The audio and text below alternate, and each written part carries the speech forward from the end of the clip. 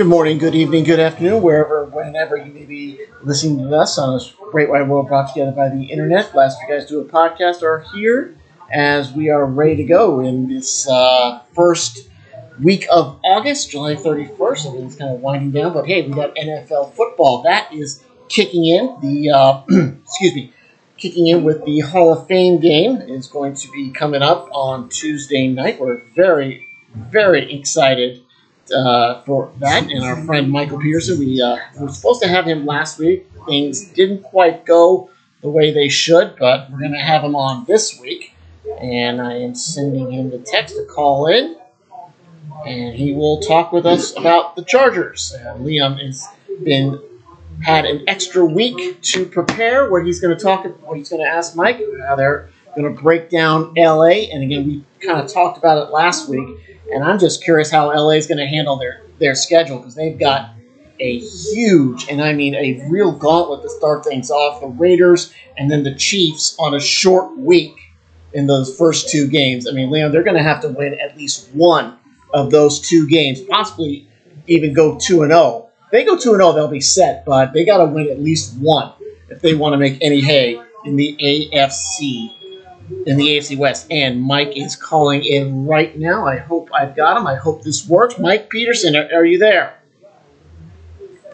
Yes, we got him. All right, you called in at exactly the right moment. I set up Leon about that, and right before you called, I was remarking on the Chargers' schedule, how they probably got the hardest first two games out of anybody, the Raiders and the Chiefs, on a short week. I said they need to win at least one if they want to make any hay in the AFC West. What do you think?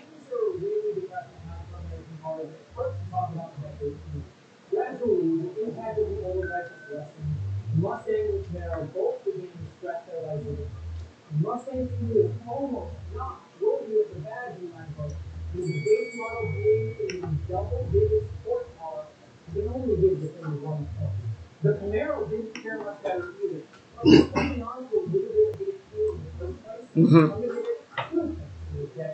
But again, Raiders and then Chiefs on a short week. That's a tall oath of those. I think, like I said, I think you got to win at least one. But a tall order to win both. All right, Leon, you've been waiting 2 weeks for this. Go. Mike P. Has the Chargers front office had the most perfect offseason that we've seen in years? And I'm talking about the addition of Khalil Mack to team up with Joey Bosa, and then we have J.C. Jackson teaming up with Derwin James. I mean, is that exactly what we needed? Because we have our quarterback. We have probably the best offense, just behind Tampa Bay and the Rams, but our defense is just trash. I'm just gonna keep it real. Yes. We were trash. You know, they have such. We have Justin Herbert, who throws 38 touchdowns to 15 interceptions. Rookie. Well, second year. That was the second year. Second year. The second year, 30 for 15. Those are great numbers. Right. Only behind Tom Brady and Matthew Stafford. Gotcha. All right. So offense is great. You know, you got Mike Will, you got Case Keenum, everybody going for 1,100 yards, 2,000 yard receivers. We like that, but our defense just wasn't really doing supposed to be. But so therefore, the front office gets Khalil Mack and J.C. Jackson. How huge is that?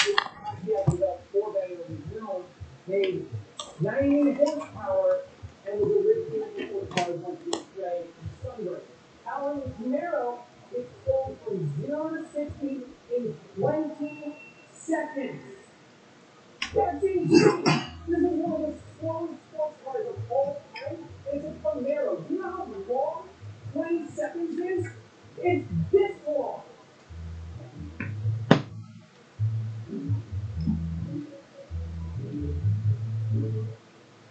12 seconds later. Welcome to both cars, though. This is just the second sale price. It's still clean in the minds of engineers.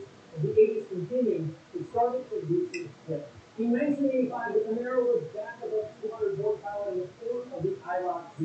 The IROC stood for International Race Champions, and the Z stood for what it always stands for on cars, nothing.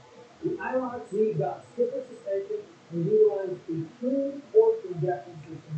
This the most tunable, versatile, and forgiving three-wheel system of its time. This system of Chevy quickly became the hot rodder's best friend. While the Camaro was racing, the Mustang was doing more officially. The 5.0 Mustang had been chosen by the California Highway Patrol for a pursuit vehicle. The CHP approached Ford about this specifically because the Camaro they had tested a camshaft issue at pursuit speeds. This brought about the Mustang SST. It was faster and lighter than Consumer 5.0. Depending on which agency. Absolutely. So, with this new addition that we seen just mentioned, I mean, I've heard talks of Super Team. I'm hearing talks. What would you say that, with this, is this like the closest that the Chargers have had, as far as, I mean, it's a bit of a stretch, this could possibly be one of the best rosters that we've had, and I think that's 10 years. No, more than that, 14 years. 14 years. Since about 2008, 2009. Well, it's a great roster, Leon. The problem is it's in the wrong division. If you were in any other division, you might be a candidate to win the whole thing. But you are in the toughest division in football right now. That's why we could do it. This is going to validate. This is either going to validate and verify, or dilapidate and petrify what's going on. But dilapidating and petrifying might not be as bad because of the division that you're in. I mean, it's the division. I don't think I've ever seen a division quite as tough as this. We probably have to go back to the 90s to see this, man. I've never seen anything like that. Mike, I think that the AFC West might be the toughest division in the NFL this season. What do you think? Or a V8. The LT1 V8 was making 275 horsepower, while some SS models got the LT4 motor that put 330 horsepower. Over Ford dealership saw a new 1994 version of the Fox platform called the Fox 4. The new styling was quintessential 90s sports car, but the power of the standard model just wasn't there. The single overhead cam 4.6 liter V8 was only pushing out 215 horsepower. The GT was over 100 horsepower down on the Mustang. The Mustang did have a bit of a weight advantage, but that went out the window in 1998 when Chevy switched the Camaro's V8 option to the C5 Corvette's all-aluminum LS1. To compete with the Camaro in this decade, Ford needed something more. What they needed was a team to help build this special vehicle. In 1993, Ford started SVT, or the Special Vehicle Team. They were dedicated to making fast things faster and to making any Ford model do a sweet-ass burnout. In the hands of this Stumpworks organization, the Mustang was transformed into the SVT Cobra. They added over 30 horsepower to the third-gen Fox body, and by the time they got to 1986... Yeah, Mike, I have a question for you. This is Daniel Bolton. And it's good to have, always good to have you anytime. Of course, going into a training camp, we always have storylines. I know one in particular is Derwin James. Of course, he has this quote-unquote hold-in. They have a new thing called a hold-in. Yes. So are there any other storylines that are intriguing you, or are there any storylines that will intrigue you at some point? Like, what are you looking out for in terms of coming out of this training camp this year? Charmin Ultra Soft is twice as absorbent, so you can use less.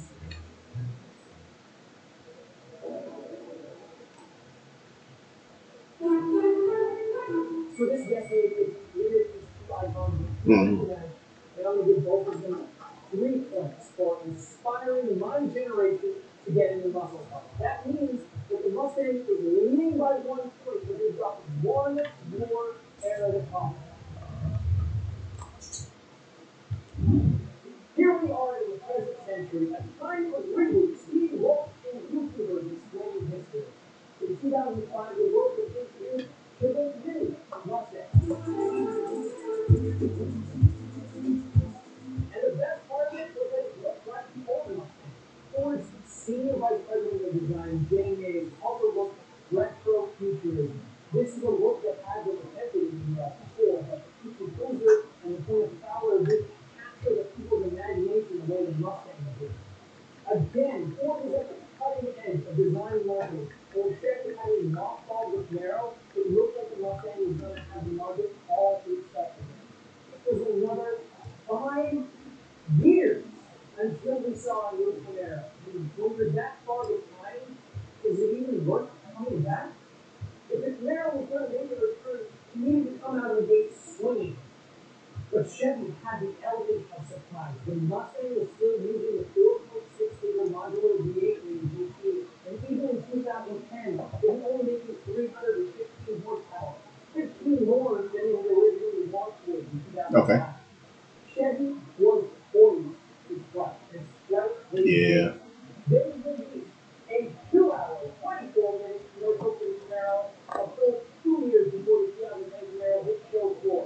I call the commercial the greatest marketing campaign of all time, but most other people in this car think so.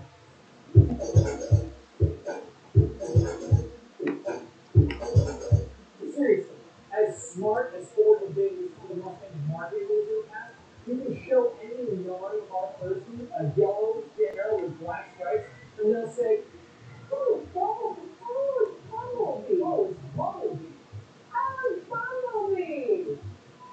It looked aggressive. It had 20-inch wheels. It looked a bit like the original Camaro. It won an award for World Car of the Year for Best Design. And the icing on Camaro's chilled dish of revenge, the manual SS English LS. All right, speaking with Michael Pearson from SB Nation, talking Chargers, the AFC West, and everything about the NFL here on the Last Three Guys Do a Podcast. Mike, I want to ask you about about Justin Herbert. Again, last season there was the whole Tyrod Taylor fiasco. Now it's clearly Justin's team. What has he been working on during training camp as he goes into his first, I would say, full season as a starter? Unless, yeah, that's what I meant. Second full. I'm sorry, second full year. Second full year. To 5-liter and got his 5.0 badge back. It was still a little low on power compared to the SF, but it had a 500-pound weight advantage. The Mustang was faster on the drag strip, but with its wide rear axle, it couldn't keep up with the Camaro on track. At this point, all-around sales for both cars were basically matching. But then, the Mustang got a new version in 2015. The Coyote was a 435 horsepower, but the real news was the long-awaited inclusion of independent rear suspension. The Mustang GT was now just as capable on track as the SS. The 2015 Mustang GT, with its newly designed integral link suspension, cornered its way around the rear ring in 8 minutes and 7 seconds. That's faster than the SS and faster than the Dodge Viper GT. Ford and Chevy both put out supercharged versions of their fancy ponies in the form of the Camaro ZL1 1LE and the Mustang Shelby GT500. The Camaro was faster to 60, but the Mustang was faster to 100. The Mustang had bigger brakes and wheels, but the Camaro is 100 pounds lighter.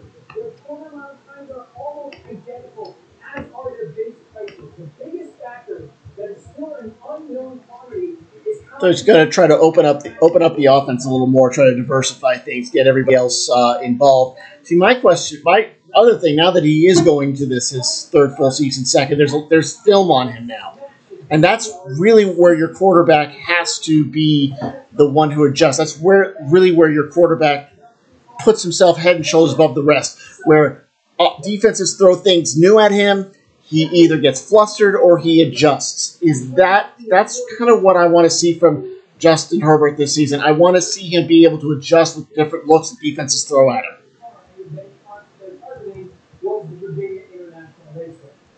Since then, both cars have run to the IR, but in different track configurations. It's almost as if they don't want to know how the two stack up. In all fairness, though, going back and forth about the top numbers of the ultimate trim level only means so much. If you wanted me to, I could run out of air talking about the ridiculous versions of these cars, like the Mustang RT. Know everything about furniture, but with the business side, I'm feeling a little lost. QuickBooks can help. An easy way to get paid. Yeah, that's Leon. He's got something going on, and he's silencing it. Sorry about that. No, you're fine. You're fine. You're fine.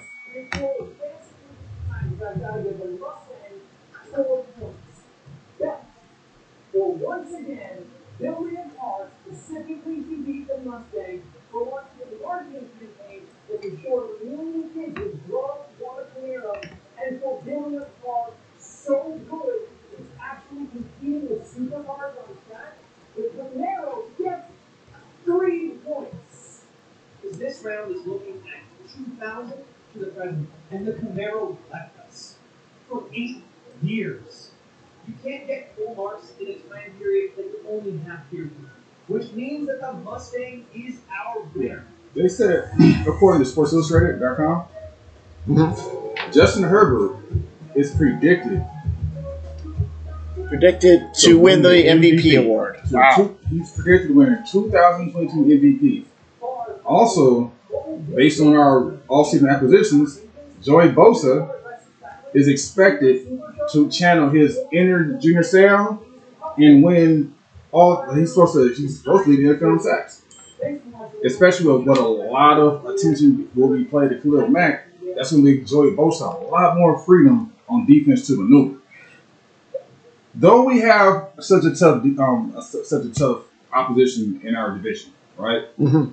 At the same time, in the words of Tom Hanks, in the league of our own, there's no crying in baseball. There's damn sure no crying in football. Right? Well, no one is going to feel sorry for you for whatever your schedule is. You have to deal with it. You have to put it on the field and do your best. So even though the Chargers do have this gauntlet to start things off with, it is what it is, and you're going to have to deal with it. Absolutely. And if we look at another home team, the 2016 Falcons, arguably the year that they had the toughest schedule. Very tough schedule. Super Bowl. Yes. To the Super Bowl. Yeah. Well, I'm looking for the Chargers. Though we have the hard schedule, we have the horses. Right. The front office did their job. Mm-hmm. Now it's all about the coach to put everything together. And the players to go and play. Absolutely. Exactly. Like I said, Michael, really, I think that this division is the hardest. I think Russell Wilson to Denver really elevates that. It's probably going to be 6 of the toughest games that are ever going to be there. So if the Chargers want to do something, they're going to have to make hay with the other teams on their schedule. How do you see them matching up with some of the other teams that they have to play? No, the teams outside the division that they have to play.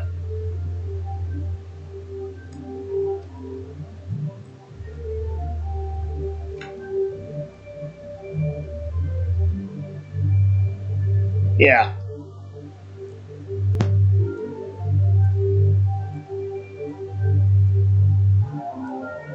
Mm-hmm.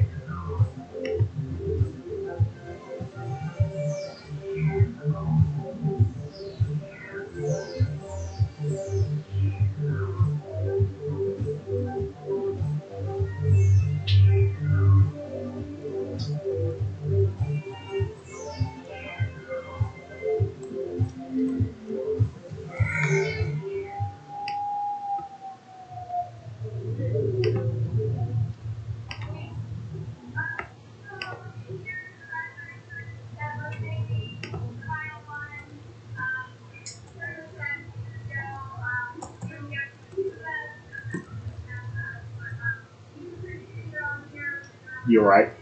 That's correct. Yes.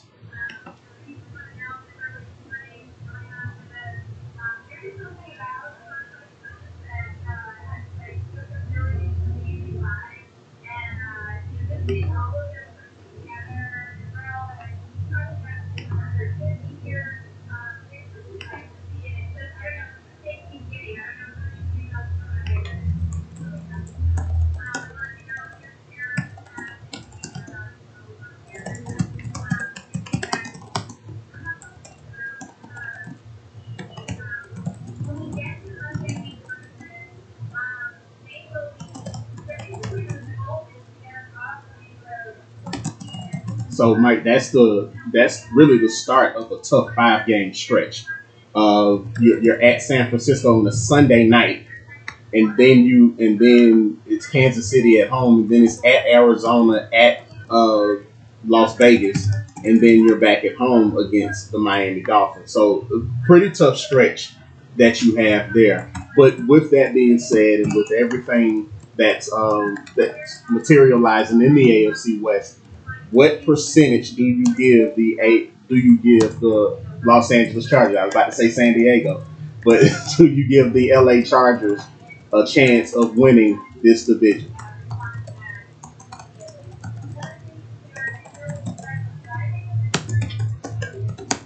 hmm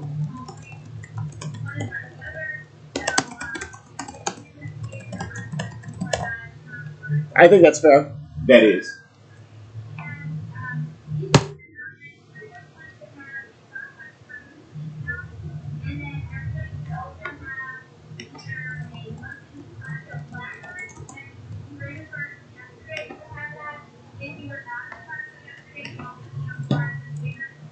Right.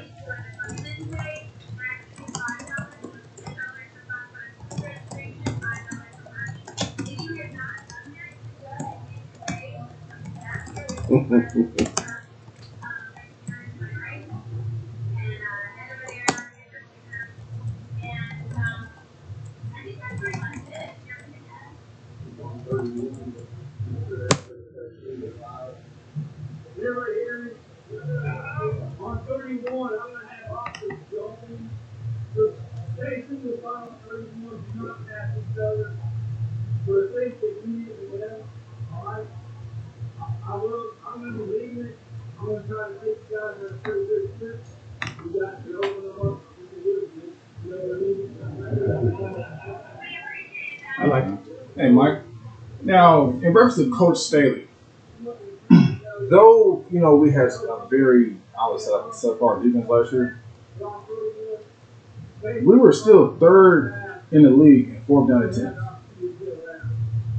Now, this year we have a great offense returning, and now we have a great defense. Do you predict that the Chargers will lead the league in fourth down attempts?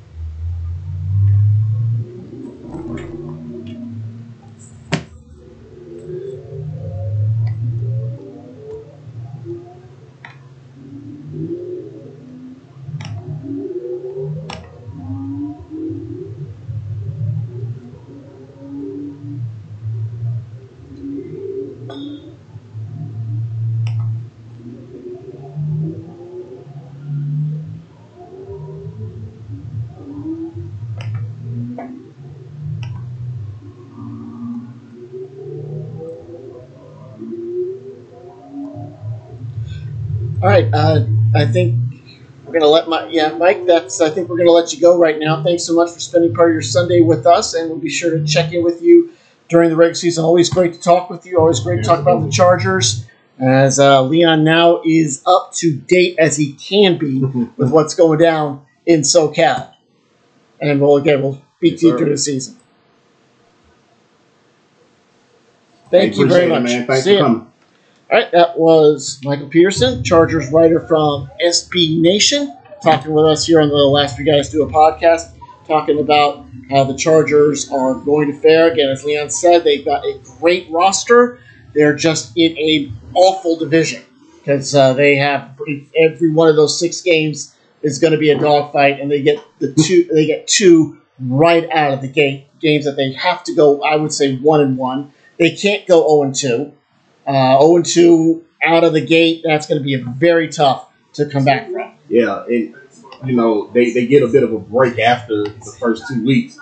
They're against Jacksonville and at Houston. So right, okay. You would think those are wins there. But that at Cleveland, I'm sorry, that's tricky depending on the Deshaun Watson case, which we just got. I think it'll be decided tomorrow. Tomorrow, yeah. So they're expecting it. You think 8? I think it's gonna be between 4 and 6. I don't think they're gonna give them that much. I think they'll reach for the ceiling and give them 6 games. But he's gonna have a heck of a season though if he wants to get some more push. Well, yeah. Yeah, because right now his marketing value is basically in the toilet. So it's going to be tough. But that entire division, man, like I said before, when we were talking to Mike just then, that is the toughest division that I've seen in a long time. It's not even close. It's not even close, man. I mean, the quartet of quarterbacks you have, right, 1 through 4, easily the best. Easily the best, man. When you talk about Russell Wilson, Derek Carr, Justin Herbert, Patrick Mahomes, I mean, those 4 guys, I think that you don't want that to happen, but an injury to those 4 guys, you can pretty much sum up the division. And injuries is going to really play a key factor in this division. It's just right? Yes. And what if all 4 teams go through and they're healthy? Right. So, I mean, what do you do there at that point? But I mean, for me, if I was to make an early prediction, and I think I've done this the last 4 years, right, since the 17, well, last 3 really, since there are now 17 teams that can go into the postseason. 17, yes. I think all 4 teams going to the playoffs. Yeah, we've seen something similar to this in the NFC South. Yeah, the Panthers, the Saints, the Falcons, Falcons, 2017. Yeah, I think the last time we saw it is the AFC North. When maybe not last year, but the year before. But the year before, yeah, because the Bengals looked like they were an up and coming team, and then you had Cleveland and Pittsburgh and Baltimore. You had that little mix there. I think the question is, Leon, are you going to bite the bullet and get a ticket for November 6th? Oh, I'm about to look into it, see if it's the budget and see if it's my time frame. Don't be surprised if you see me. We won't. Yeah. It's a 1 o'clock game. Chargers at the Falcons. Tickets are available. I got a feeling tickets will be available for pretty much every Atlanta game this season. And actually, Leon, you might want to check the secondary ticket market. You can probably get them for whatever you find in your couch cushions. Yep. It's that bad. I might have to look into it. To be honest with you, I might have to look into that tonight. You gotta get these things early. Yes, you do. Although, like I said, with the Falcons, how basically, again, the roster is universally derided as the NFL's worst. And I don't agree with that. I don't agree with that. I think they got the talent. I think they have talent. I don't think they have enough talent to dethrone Tampa Bay in the division. Probably not even make the playoffs at that. But this is what people have to remember. This is like the year. What this regime has tried to do is try to get the cap situation right. And what you have to do, you have to sign a bunch of 1-year deals, and you have to, do a couple of things. You have to sacrifice the team, really. And I don't think they're that bad off. Their schedule shows it. I mean, you look at their schedule. It's brutal. Yes, their schedule's horrible. Yeah, they have a god awful schedule, man. And I mean, you start the season off with the Saints, Right. Thanks, you know, grudge match, and then you're at LA. And man, you know what? I really thought that was going to be the game that the Rams were going to get to open up the NFL season. Instead, they get Buffalo. Right. Which well, they wanted to actually make it a little. They wanted to make it a little more attractive. Exactly. It's an attractive game. By the way, Leon, cheapest tickets available: $37 for section 325, row 21, Oh, shit. That's what down? and that's on the secondary ticket market. Yes. Looking at that? Yep. It just makes me there. Yeah. Although I don't think the cameras pan that high, to be perfectly honest. Yeah, section 325. That's the outer end zone. Yeah. But anyway, Falcons schedule terrible. Defense has to step up. No one's sure about Mariota, and really the only thing we know we've got Cordell Patterson, we got Drake London, we got Kyle Pitts. We've got that basic. We've got that basic core. But it's just a matter of what's the defense going to be like and what are the lines going to be like. So there's interesting things that's coming out of camp for the Falcons. Number one, Marcus Mariota is looking great. He's looking great, throwing the ball great. He knows the system. I mean, he's under Arthur Smith, so he should know it, right? And then there are fights happening at camp. Yes. Everyone wants to see a fight. Yeah. And they finally got them. And when you're fighting, that means you want to compete. Means you're ready. You're ready to hit somebody else. And I haven't heard about any fights coming out of Falcons camp in years. So this is actually a good sign. And I know people are thinking, why would you want to fight in camp? Man, you have to understand, man. You're in the heat. You in the sun. Yeah. I'm looking at my teammate, and I'm wishing that it was the Saints or the Panthers. It's 95 degrees. Right. The humidity is in upper 7th level of hell. Right. I mean, it's about as miserable of a condition as you can get. On a summer in the South. Correct. And that just means as well that these guys are looking to compete for a job. Mm-hmm. So they're going to get it all, which means we may see great showings in the regular season. Correct. Yeah. Okay, well, let's move on to some of the other news of the day. And this is very, very sad and mournful, but a pillar in the NBA community passed away today. Bill Russell left this world at the age of 88. We said a lot about Mr. Russell 2 weeks ago when we gave our top 10 NBA players of all time. I know he was on my list of the best, and I saw a stat where in Game 7 in the playoffs, he was undefeated, 10-0. There's really nothing you can say about this man, a legend for what he did on the court and off the court as well, how he helped out, how he assisted in the civil rights movement, and pretty much maybe single-handedly was part of acceptance in Boston, a notoriously tough environment. As he won, and that's how he got people on his side. He won. He controlled the game. He was a dominating force. His battles with Wilt Chamberlain, legendary, really kind of carried the league in the early 70s. A winner. Yeah. Everywhere. He could be the greatest winner in terms of easily the greatest winner of all time across any sport. Mm-hmm. And we're not just talking about on the court. We're talking about off the court as well. But on the court, let me remind the kids at home what he did. Won a national title, was an All-American, won 2 straight national championships with the San Francisco Dons. Okay, yep. He was the one that put the Dons on the map. Mm-hmm. And led the team to 55 straight wins. Won a gold medal in the 56 Olympic Games. I think those were in Melbourne, Australia. He, in a 13-year career, won 11 titles. 8 straight at one point in time. 5-time defensive player of the year. Played defense like a G. Okay.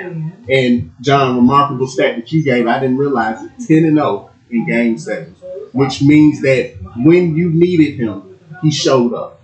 He showed up and came to work and said, "It's just not about coming to work. It's coming to work and winning. It's winning. It's what winning. matters. We gotta win these games." Yes. But off the court, I feel Michael Jordan, coached. LeBron, and he coached. Yeah, he coached and won. He coached and won. Yeah, he was a player coach. Probably, I think, the first African American to actually be a player coach. Mm-hmm. And he was also the NBA's first black head coach. So Yes.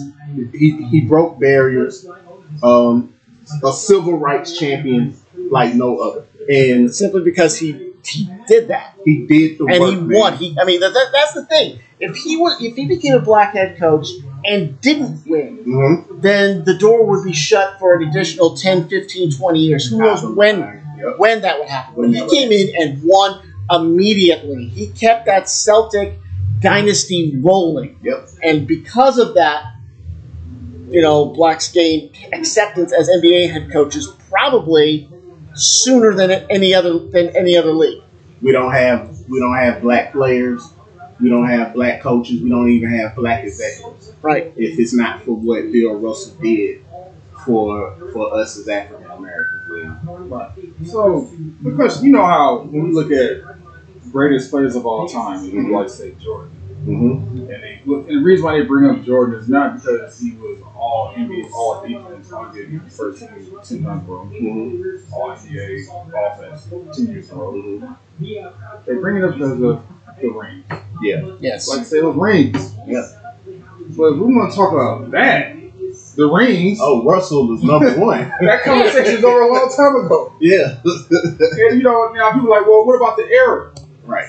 Well, they were scoring at a higher volume back in the day. In the day. Yes. Yep. Well, the players back in the day were the average height was 6'7". Mm-hmm.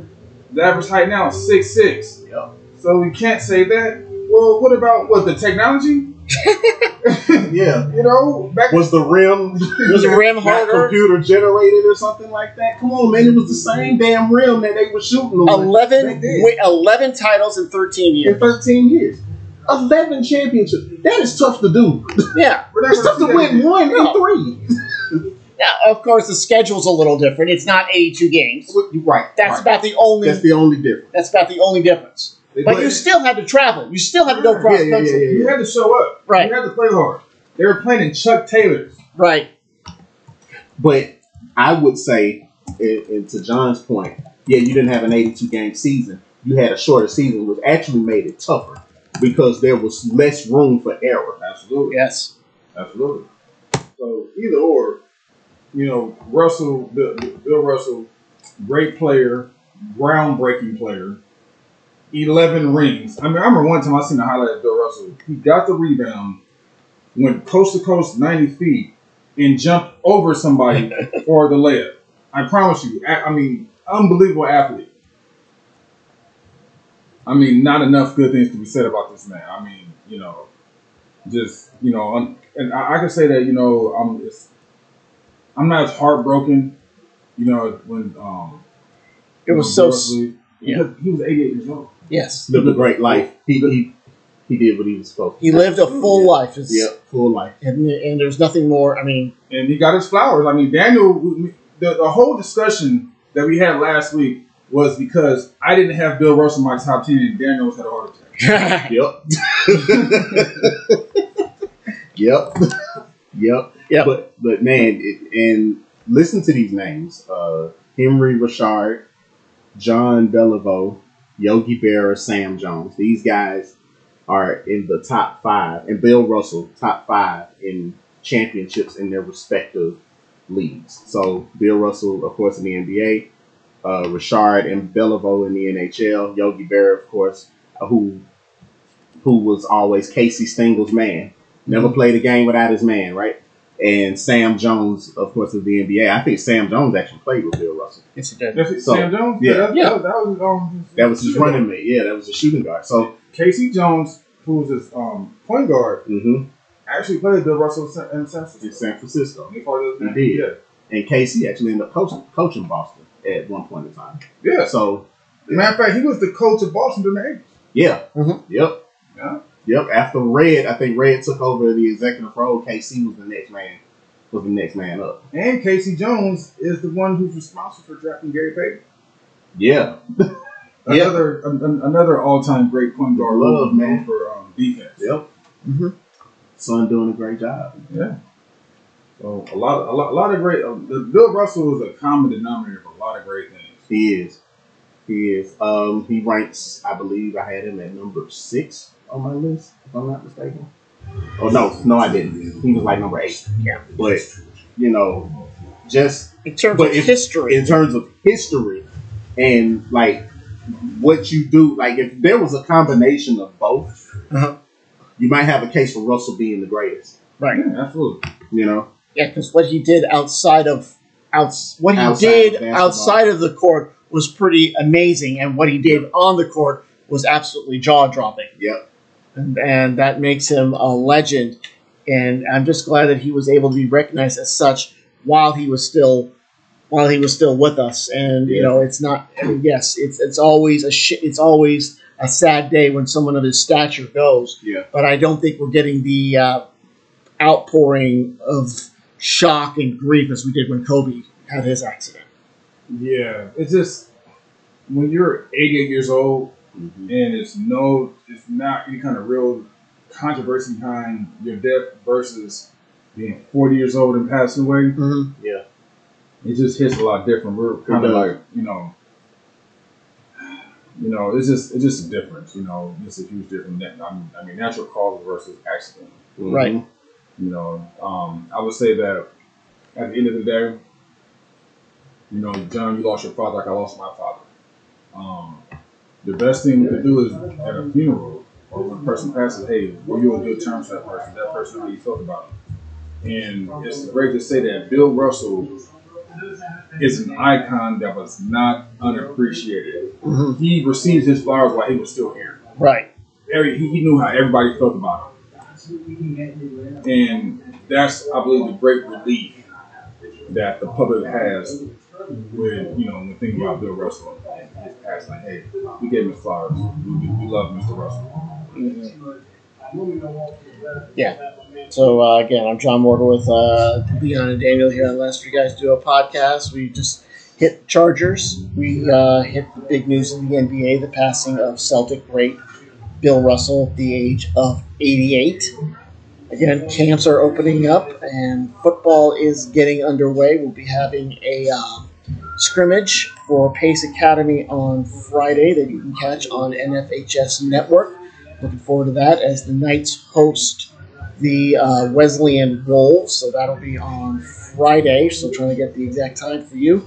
We'll also be doing some softball this fall from the Riverview Athletic Complex down over off of South Cobb Drive. So we don't have a schedule for that. That should be pretty good as we get that going. Again, media days have come and gone. The camps for college football, they're slowly getting underway. I don't think we really have anything to talk about in terms of that. So let's switch over to the Major League Baseball. The Braves and the Mets, they're just fighting it out for the NL East title. I like the Braves in this. I think the Braves are going to be on top simply because the Mets have this incredible, uncanny ability to self-destruct. Well, I mean, they're the Mets. Yeah. They do. I mean, That's funny. Leon's right. That's what the Mets do. You can count on them to blow it at the end. Yeah, which is why the Braves are right where they need to be. But they still have to do things on their part, too. They still have to win ball games. They just completed a sweep of Arizona, which they should have. Arizona's one of the worst teams in the league. Yes. So they should have swept them. They actually had to eke out a 1-0 victory today. Austin Riley hits an RBI double in the ninth inning to walk it off. Mm-hmm. Still 3 games back of the Mets, but right there in striking distance, And they play the Mets a lot in August. There's a 5-game series I think they have with them. Right.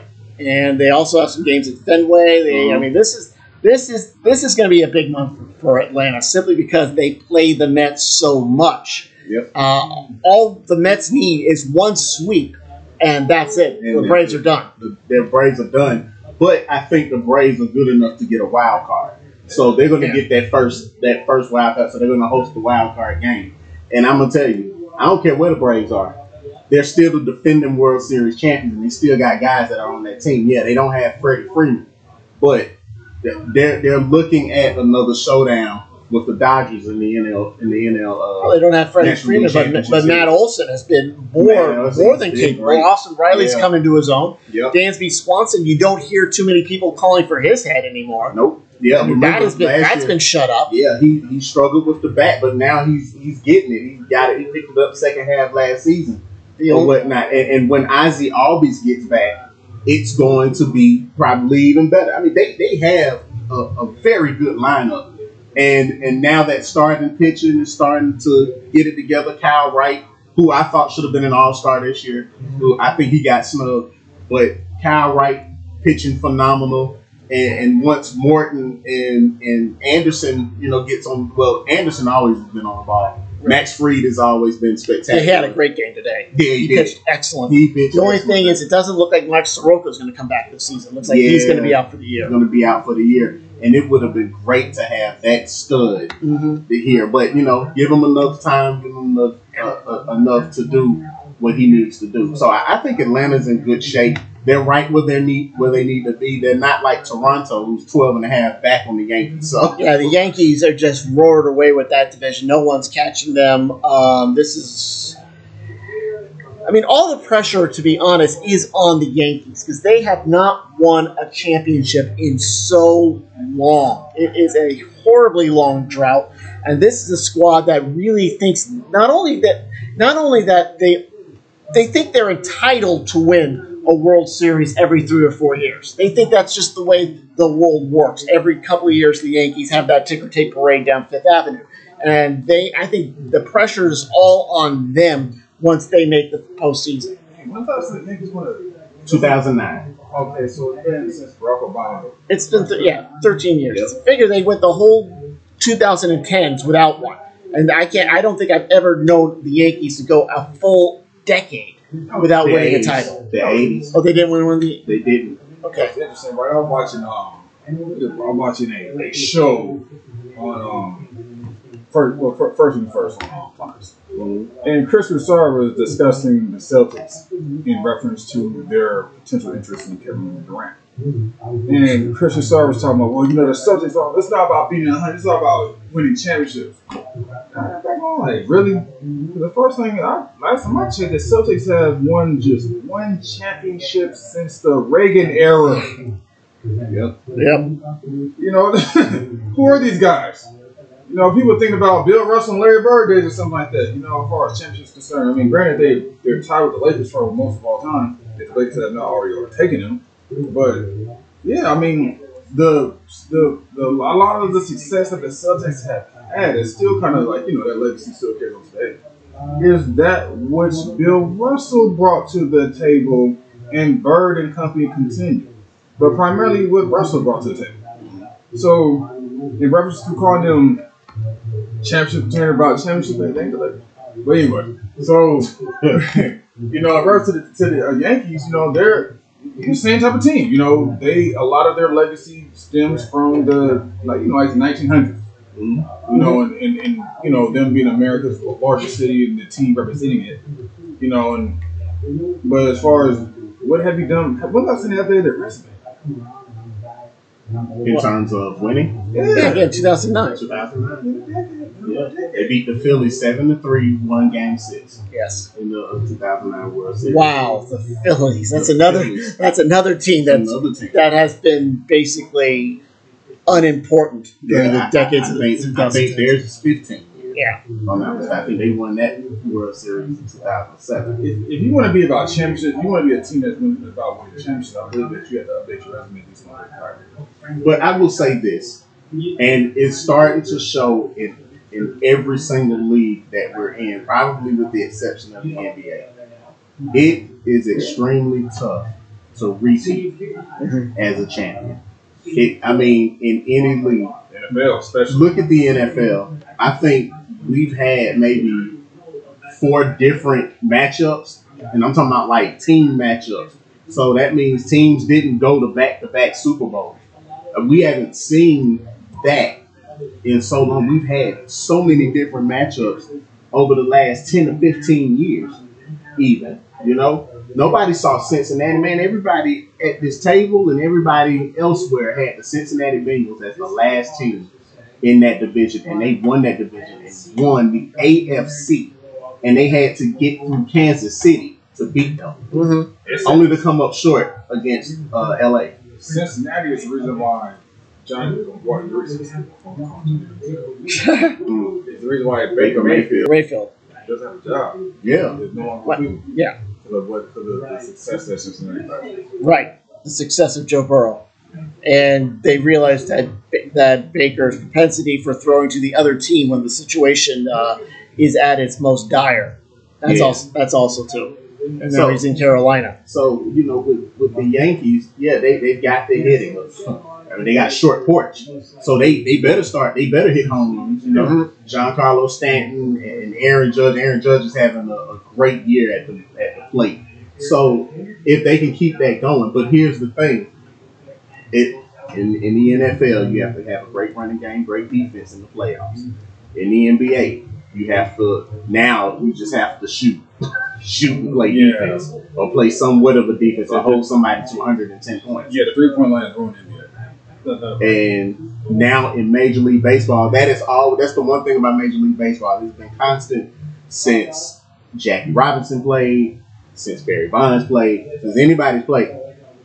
You have to have great pitching to go along with your great hitting. And if you get out pitched, and it's all about right time and right matchups. Atlanta's looked like the team last year that when you looked at them on the field on that baseball diamond and you said, wow, you know what? They might do something here. Even when they got past the Dodgers, it was like, okay, they can play anybody coming out of that American League. Yeah, the Astros going to be tough, but I don't think we can match up with the Astros. And Jorge Soler hits a home run to start off the World Series, and bam, off to the races we go. It was no looking back. So pitching had a lot to do with that run. Pitching has a lot to do with it. You have to pitch, and you have to be able to hit in tough spots. Bottom of the eighth, down 3 runs, 2 outs, and you have to be able to get those hits on the road. So that's where it is. If the Yankees can do that, which has failed them the last 5 seasons, if they can do that, the Yankees could win it all this year. Potentially, and all that hitting in crucial moments and lights up brightest and folding up. Actually, Houston asked about that bullshit last year. Yeah. Some of the best bats we've ever seen froze up when the lights were bright. And that team had won a World Series. Yeah. But Atlanta's in a great position right now. Whenever you're 21 games above 500 and you're like over 100 games into the season, that's putting you in a great position to make some type of a good run. Barring, of course, this knock on wood as far as no injuries. You're gonna get injuries. I hate this. Well, the domestic violence, that's something different. But in terms of run of the mill injuries, you're gonna get them. Players gonna get the day off now and then for rest and to recuperate, so make sure you're strong. Because right now you want to peak in late September, early October. That's when you want to peak. That's when you want to hit that stride. Yep. And Duvall, he's out for the year, right? Which one? Who is it? No, I think is it Duvall or Darno? One of them are out for the year. They had to have season-ending wrist surgery. All right, let's check. I don't think it's Duvall, but let me see. I don't. Okay, Braves definitely in market for outfielder after latest Adam Duvall injury news. Yep. Yeah. It was Okay. Duvall. Yeah, Duvall is out for the. And that's another thing. The trade deadline that's coming up. I think that's Tuesday. Yeah, it's Tuesday, 3 p.m. Yes. So we're going to see a lot of people moving. Yep. I think there's a lot of word out of Anaheim or Los Angeles and Anaheim that, well, first of all, Trout is hurt. He's got back surgery. Yeah. He's going to have back issues that are going to plague him almost like Larry Bird did Yeah. his entire career. I feel sorry for the guy because he's having a great career, but he spends it in obscurity. He's spending it in obscurity in the number 2 market in the U.S. simply because his team just can't seem to get its act together. Nope. I think they can't win to save their lives. No, I think he and Ohtani need to be traded to a contender. I agree with that, man. Just to send back to doing a favor.